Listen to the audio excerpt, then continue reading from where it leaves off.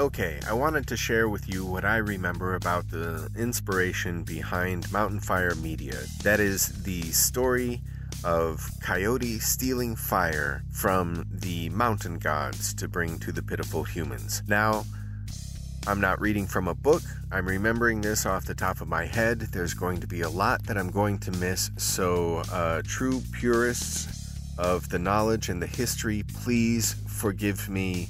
There's no insult intended by any of this. In fact, I find this story very inspirational. It's the foundation of many things that motivate my life. So much respect. And with all of that said, here's what I remember of the story about how Coyote stole fire from the mountain gods. One cold and stormy night, Coyote was moving through the hills when he came across a small village of humans who were huddled together.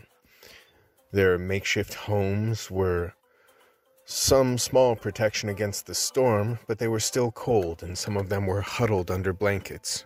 And Coyote took pity on these humans and realized, well, all they needed was a good fire. And he knew that at the top of the nearby mountain, the mountain gods had plenty of fire.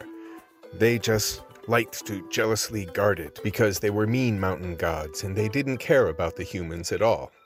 So the Coyote decided to trick these mountain gods and get some fire and help these humans out.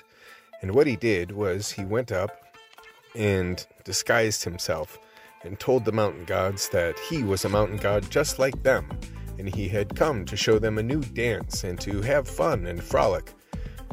And these mountain gods were convinced, and they welcomed this new friend of theirs, another mountain god they hadn't met before, and they danced and frolicked. And while Coyote had them distracted, he picked up a stick, dipped it in the fire, making a torch that he could carry down the mountainside in his teeth, and he ran. Well, the mountain gods knew they had been deceived, and naturally they weren't happy, so they chased after Coyote, who zigged and zagged and ran with such speed that embers from the fire that glowed at the end of his torch trailed back and hit the tip of his tail, singeing it, turning it black, which is why to this day the tip of the coyote's tail is singed black. Well, the coyote succeeded in his mission, and he brought the torch to that small village of humans, and he taught them how to manage fire, how to maintain it.